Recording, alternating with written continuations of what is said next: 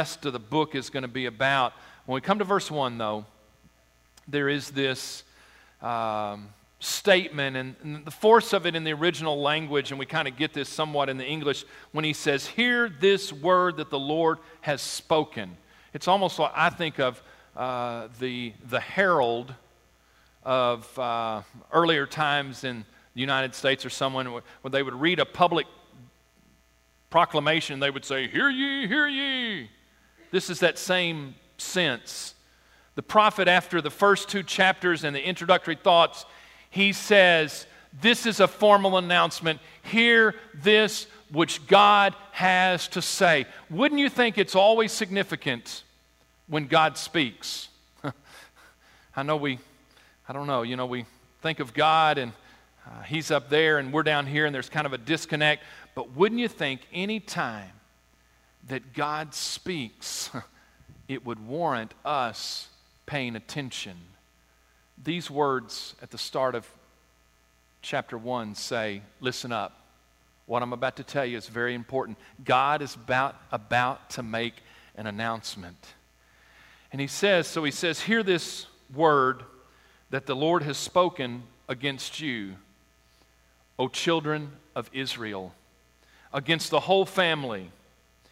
I want you to get the sense that when Amos delivered this message the first time, before it was written down, he has gone from his little country living place in Tekoa, and he has gone to Bethel, which is a religious and political center, and he has stood there in that place of worship, and he has begun to speak, in essence, thus saith the Lord. God has something to say here. And he begins to announce that the word that God has sent is against the children, his children of Israel, against the whole family. In verse 1, he reminds them of what he has done redemptively in the past.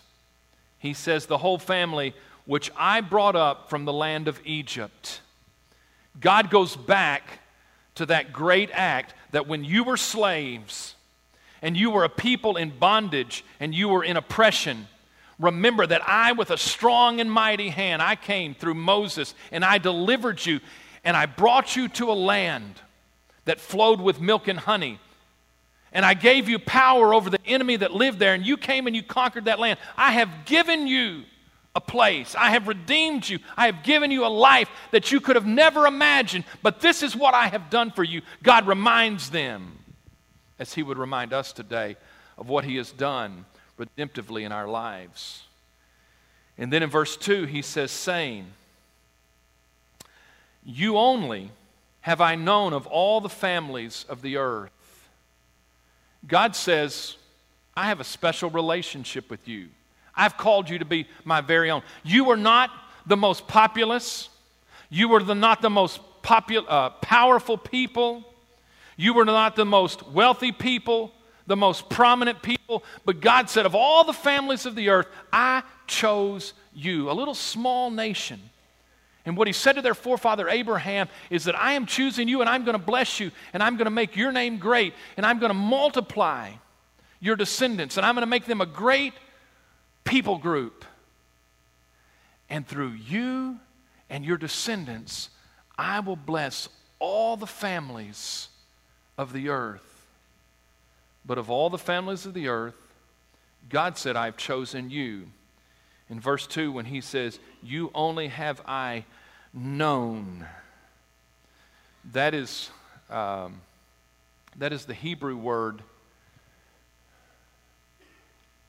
that speaks of an intimate relationship.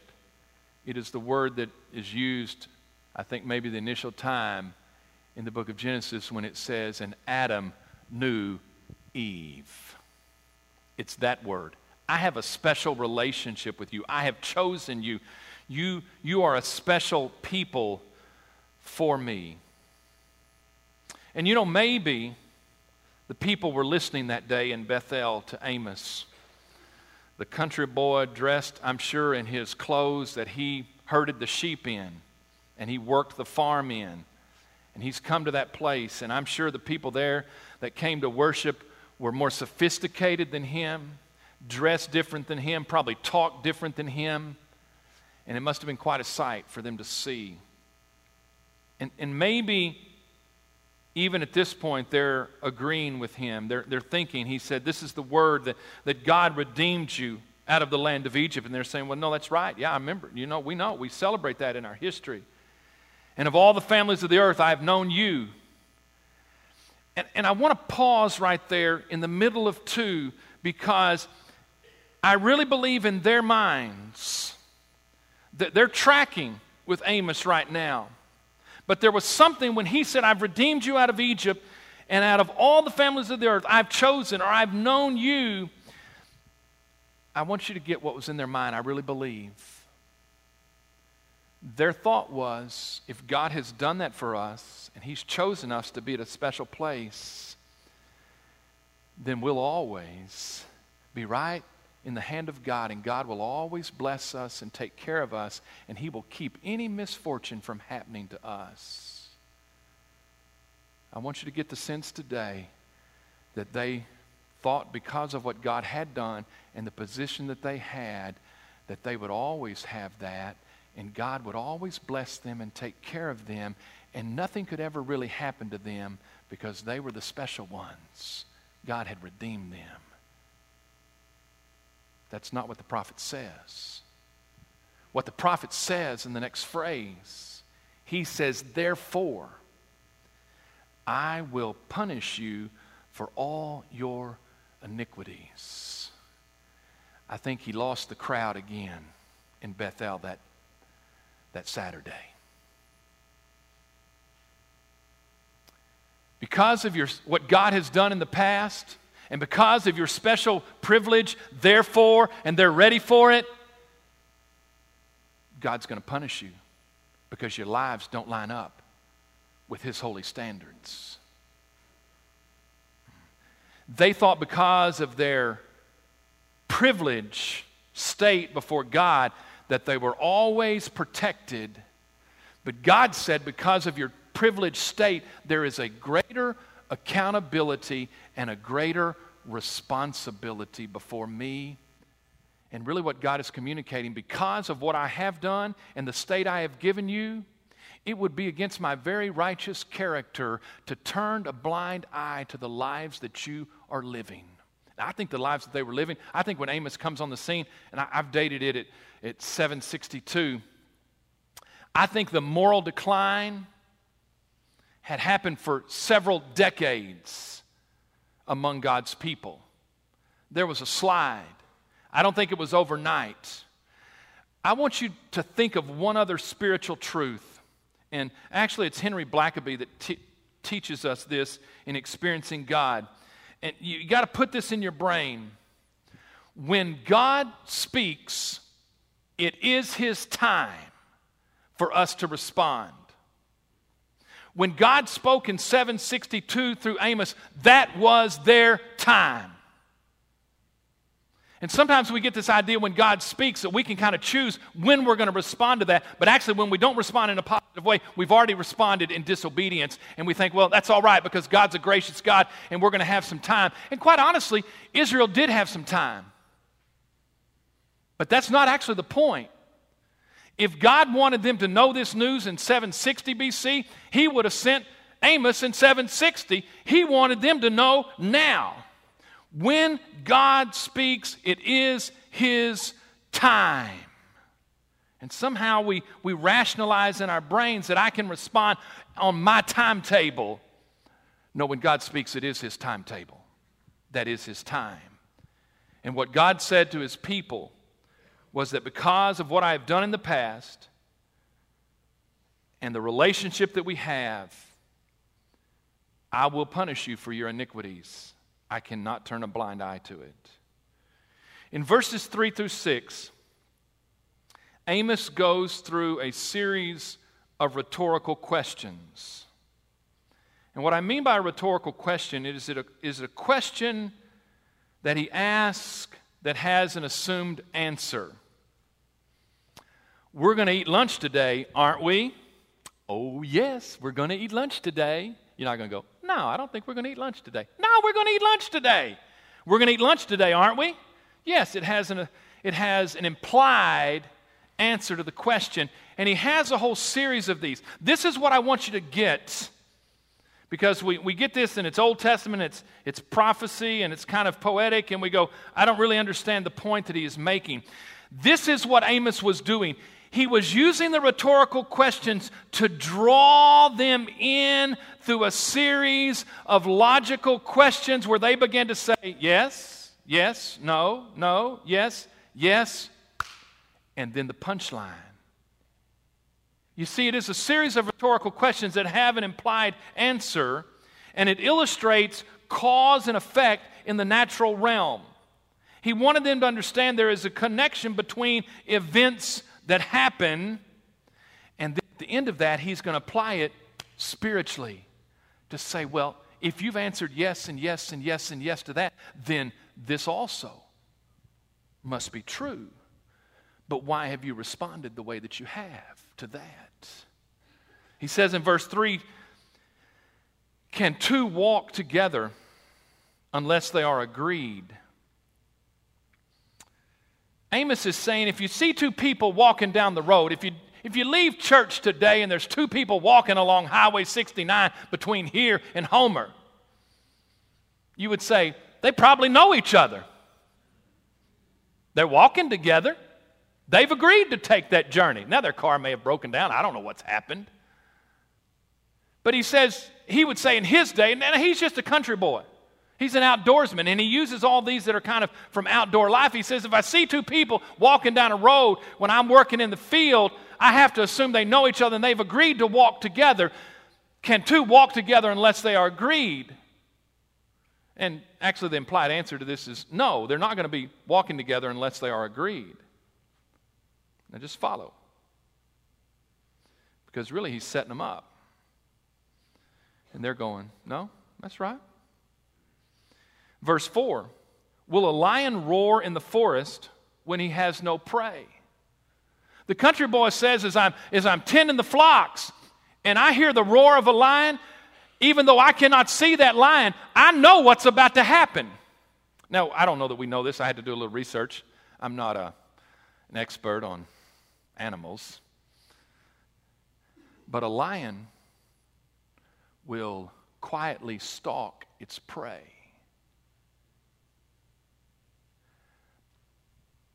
But the moment it pounces, or before it pounces, it will roar.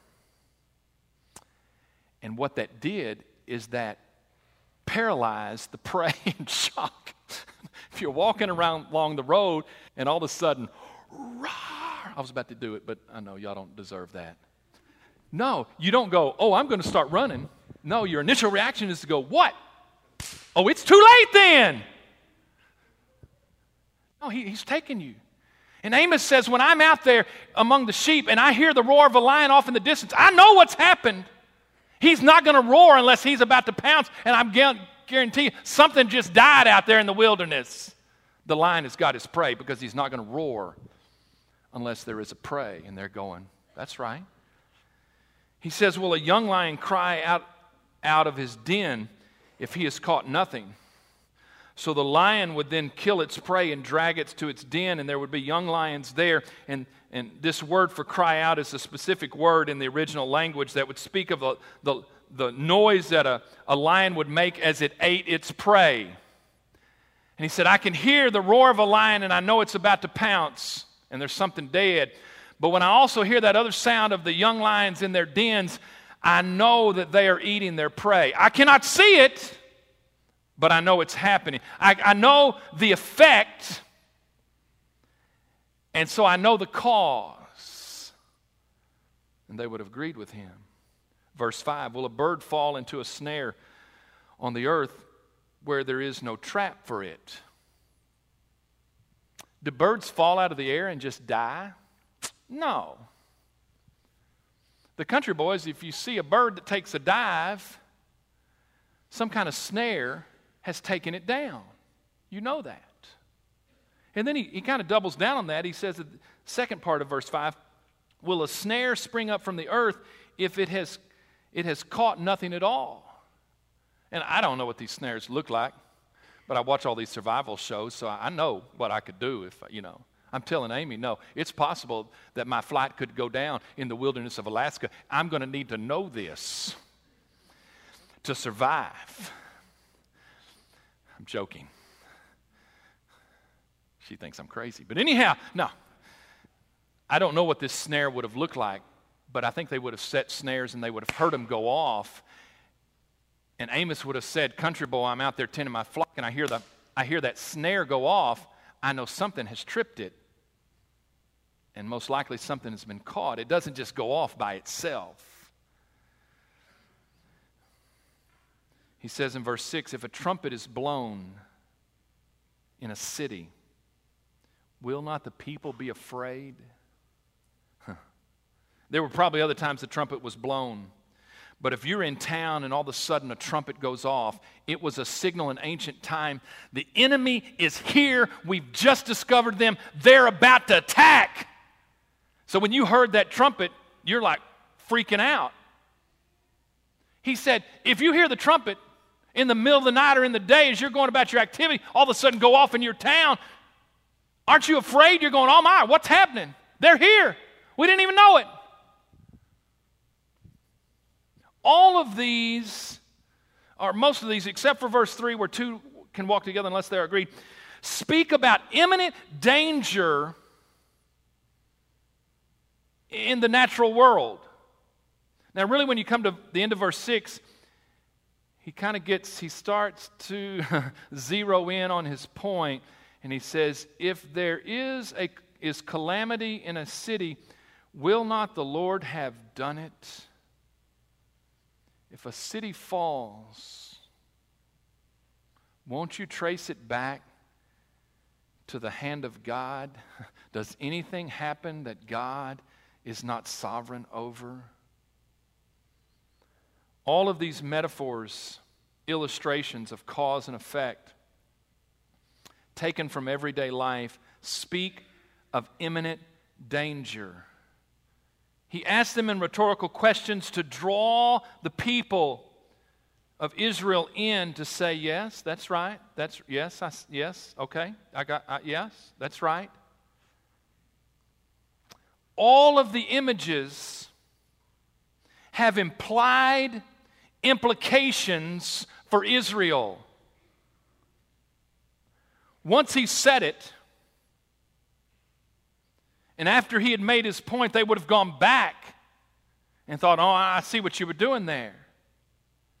They all have an implied implication for Israel. It's not about the physical realm. It's about the spiritual realm.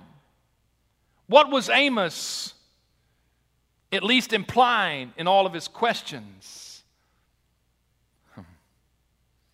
When he says in verse 3, can two walk together unless they are agreed? The implied implication for Israel, if you're not walking with God, you're not agreeing with Him. The only way you can walk with Him is that you agree with Him and your lives don't match up, are not lined up with who God is. One of the themes throughout Amos is this roaring lion. He said it in his opening statement in 1:2 when he said, the Lord roars from Zion. The implied implication from verse 4, if God is screaming out a message right now as a lion roars in the wilderness, don't you know that God is about to pounce? The time is now. When you hear the noise, you know the time is now. And God is roaring like a lion. There is a prey. And God has set a snare. And when you hear the snare go off, you know judgment has come. When you hear the sound of the trumpet, which is another metaphor that speaks of the prophet standing to make an announcement for God. You know that the enemy is at hand and there is imminent danger. The time to respond is now. And the implied implication is that when you hear a trumpet and you fear, why is it that when God makes an announcement, you do not fear? You see, the implied implication is for the people that were sitting there in Bethel, and as he's beginning to say these things that God is bringing his judgment to them, they are processing in their brains how they're going to receive that message. Some of them stood there and said, well, this boy's a quack. Good grief, look at that old country boy coming up in here talking about all this judgment and stuff. That boy's crazy. Maybe they thought, this will shock you. He's not really speaking to me, but I know who he is speaking to.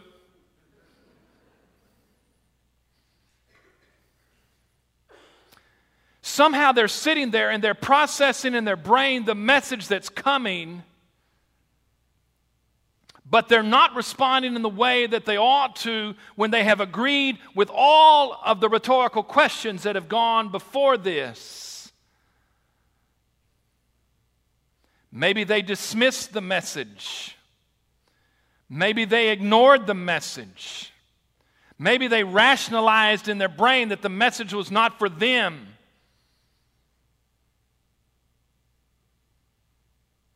And you come to verse 7 and 8, the spiritual application. And this is the point. This is what Amos is setting up all before this as he's drawn them in. He says, surely the Lord God does nothing unless he reveals his secret to his servants, the prophets. It's one of those cause and effect connections. Amos says we have to understand that when God is about to act, he's going to reveal it to a messenger, and a messenger is going to make the message known without a shadow of a doubt. God doesn't do anything unless he reveals his secrets of what he's about to do to his prophets. You know why God does that? Because God is gracious and merciful, and he wants to give us a window to respond. There's a lot of gloom and doom in the book of Amos.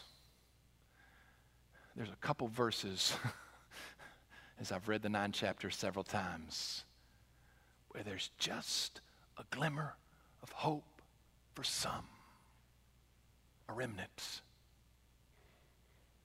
that God is going to protect. But who would God protect? He's going to protect those that when they heard the lion roar, when they heard God speak, they responded in repentance of life. And to say, God, in agreement with God, how can two walk together unless they are agreed? What is confession of sin? A confession of sin is agreeing with God about his assessment of our lives and our actions. The only hope we have is when God speaks, that we respond in repentance. But out of his grace and mercy, God always communicates before he acts. In verse 8, a lion has roared. Who will not fear? Why is it when the message is proclaimed that you either dismiss it, ignore it, or rationalize it instead of saying, no, I have to respond. It's my only hope to fall upon the mercy and grace of God. And instead of using a metaphor in 8, he goes straight to the point. The Lord God has spoken. Who can but prophesy? Amos said, I was minding my own business. I was tending the flocks. I was tending the fruit trees that I had. And God spoke to me and he told me what he was going to do to Israel. And he said, I'm going to send you to go and proclaim the message. Amos is saying, what choice did I have? And here's the completion of the whole thought of these 8 verses. It is the question, why else would Amos be there saying these things? I understand he could be a crazy man. He could hate the Israelites. But Amos they try to throw him under the bus later and saying, you need to go back to your little group of prophets in that community that feeds you bread. And he said, my daddy wasn't a prophet and I'm not a prophet. I was tending my flocks and my fig trees and God told me to come and tell you this. And he asked the question, cause and effect, why else would I be here saying these things unless God is about to take care of business? What? This is not what I do. All this is going to create for me is grief. I had a nice little life where I lived. It was simple. I'm a country boy. Country boys just like simple lives, you know. And now I'm all up here in your business. Why else would I be doing this? Think about it, people.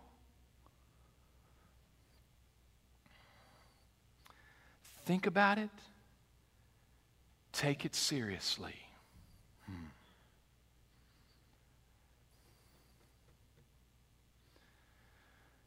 Amos 3, 1 through 8. So what does God say to us today?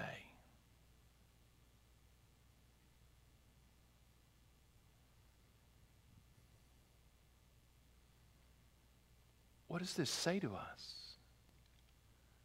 What does God have to say? Well, if you just follow the train of thought, he would say to us, and we're going to talk about the church in America today, but it really gets more personal than that. It comes down to Huntington Baptist Church, and it comes down to me because I represent this church. I want you to know that the church in America is not in a good place. The vast majority of churches are declining. A few of them are plateaued, and even a small percentage of them are growing, but quite honestly, the majority of those who are growing are simply taking up the members of the churches that are dying. I'm just telling you what the statistics tell us and what we actually know is going on in America, in the church, in a supposed Christian nation. And what does God say to the church where we are? Well, I think he says, I've redeemed you out of bondage. God wants us to know as he speaks this word to us, he said, I want you to know what I've done for you in the past. If you're a child of God and you've been redeemed, God would say to you, my son died for your sins. You had no hope. You were doomed for a devil's hell and a life probably of destruction. Unless you could maybe try to get your stuff together for a little while. God said, that's what I did for you. And what he says is, I have chosen you among all the people. I think Byron preached this about a month ago, but do you know the percentage of people in Christian Huntington, Texas that are in church today? I don't either, but our guess, we talked about this as a staff, we would guess maybe about 20%, maybe smaller than that. Christian Huntington, Texas, I don't know, there's about 25 churches in Huntington. But for every one of you, there's 4 people that aren't in church today in Huntington, Texas. And we're a Christian community. God would remind us today of what He has done for us in the past, and He also reminds us that we have a special relationship with Him. He has chosen us to be His children, as He says to John, "Behold, what manner of love the Father hath bestowed upon us, that we should be called the children of God."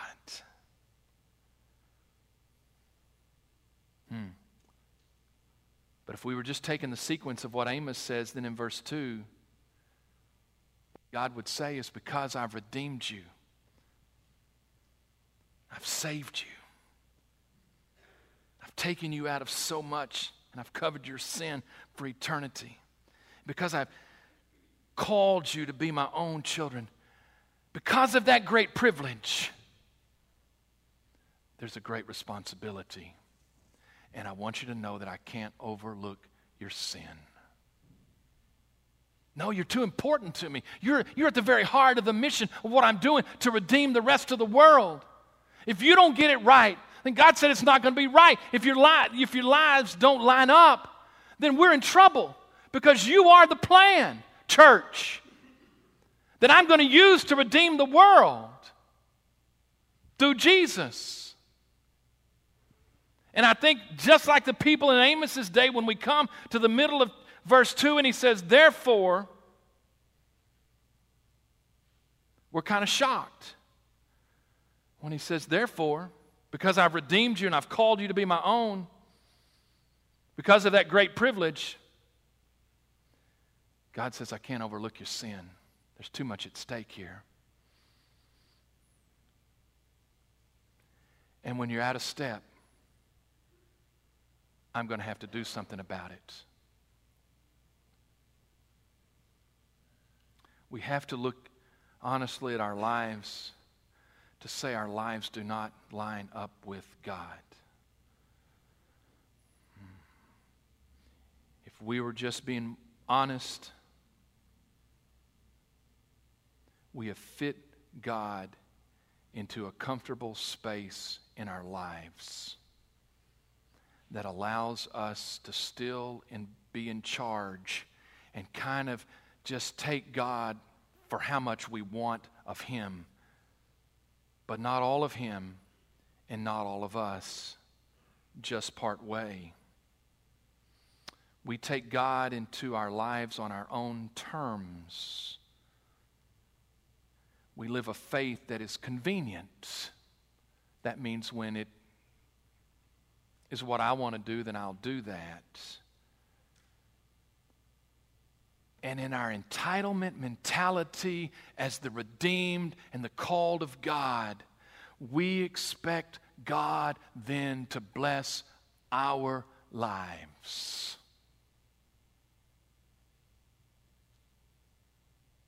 This is what I'm going to do. God, I want you to come alongside of me and bless me and take care of me and be there for me. Pretty much running my own life. But God, I'll turn to you when it fits into my life. But if we were to examine our lives, there are other priorities that push out God. We have decided on our level of commitment that is comfortable to us and does not upset anything in our lives that we want to live. We have settled in the spiritual realm.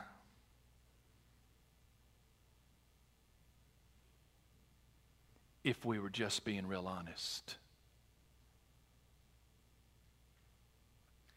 And think about the cause and effect. If that is the case, then what would we expect God to do?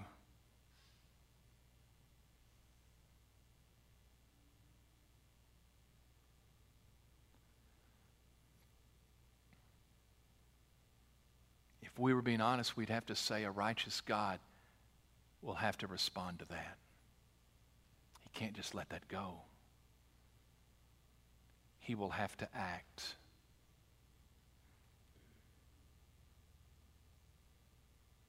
There will have to be consequences. God has too much at stake.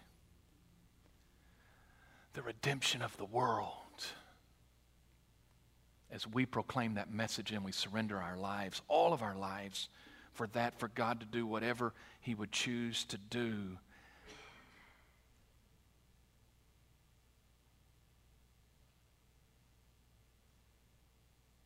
Think about it with me.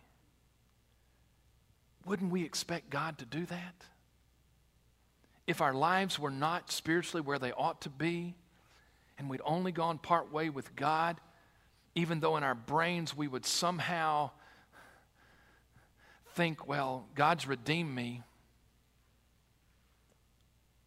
God's chosen me. He's going to take me to heaven when I die. What's wrong with me just living my life as I choose it? It's for the very reason He redeemed us.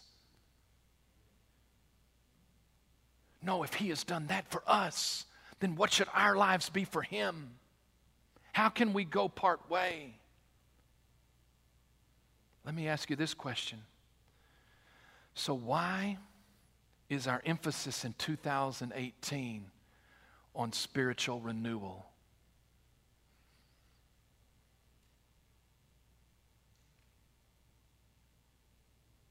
Why would God lay that on your pastor's heart?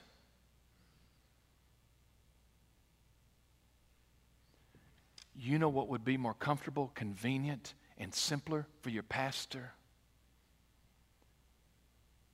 Just like for Amos, is just keep doing my business as I've always done business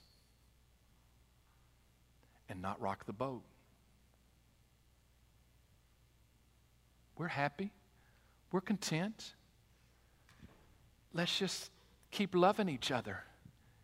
And we've all settled on a level of commitment that we're comfortable with, and as long as we stay within those parameters, it's all going to be good. Why would God lay this on my heart? Unless He would say, the great call. I don't know if this helps you or hurts you. I don't think it's just our church. I think it's by and large the church in America. But I've told you this before. I'm not responsible for the church in America. I'm responsible for Huntington First Baptist Church. God placed me here to be your spiritual shepherd. And when He says to me, there has to be a call for a spiritual renewal, what must the conclusion be? We are in need of spiritual renewal. And let me tell you the other significance. When God speaks, it is His time.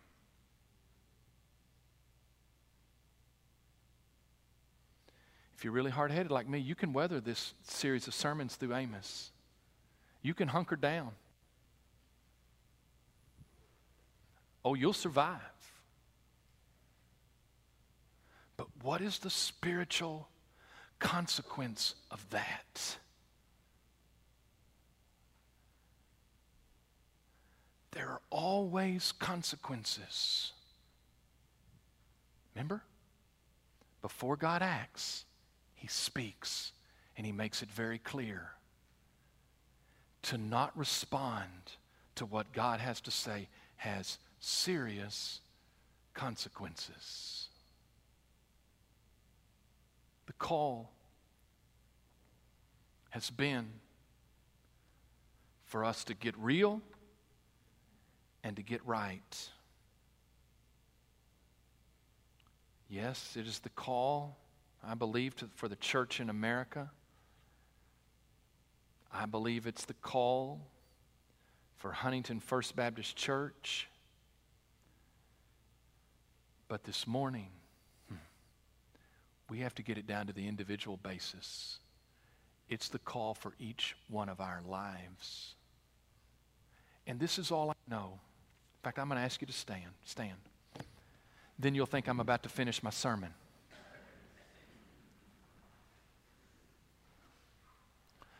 All I know is that when God speaks to you, you have a choice. I have a choice. I will either respond in obedience to what He has to say. And I don't know how God is speaking to you. I don't know what the issues of your life, I don't know what God, through His Holy Spirit, is saying to you through His Word, of convicting you of where your life is not in alignment with God. But we have a choice when He speaks to either respond in obedience, repentance and obedience, or to somehow, I think even for the people in Amos's day, to dismiss it because the pastor's on a tear, he's a little bit crazy. You know, all this is, who knows what's going on in Brother Darrell's mind? It's hard to figure out. We can dismiss it, we can ignore it, or somehow we can rationalize it that he's really not speaking to me, but I am. There is a call for us to be honest before God. It's all I know. And for us, whatever He convicts us of, to get right. It's the only path forward. The other path is a dangerous path because there is imminent danger there. To continue down that road of departing from God. As our heads are bowed and our eyes are closed, our music team's going to lead us. You respond as God leads you today.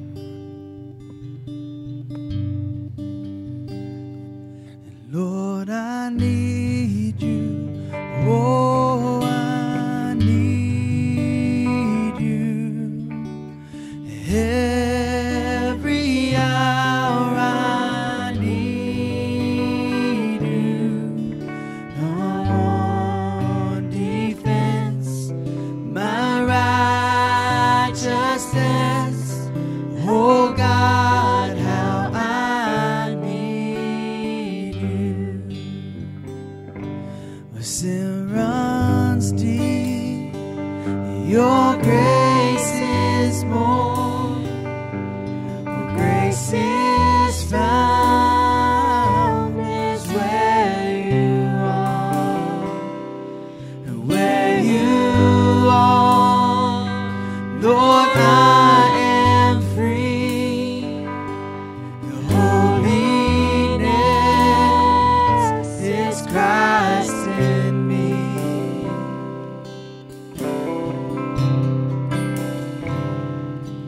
Lord, I need you.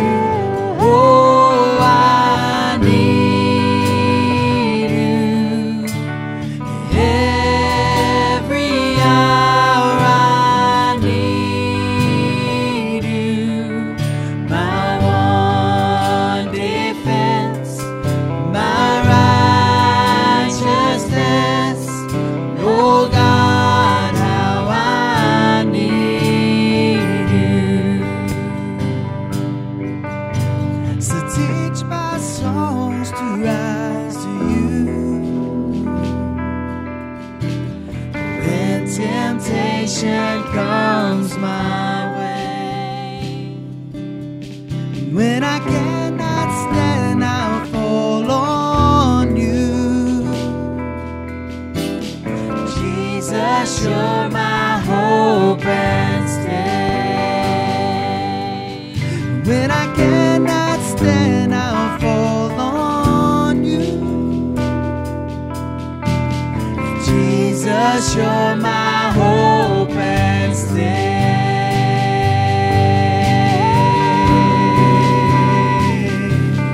Lord, I need you.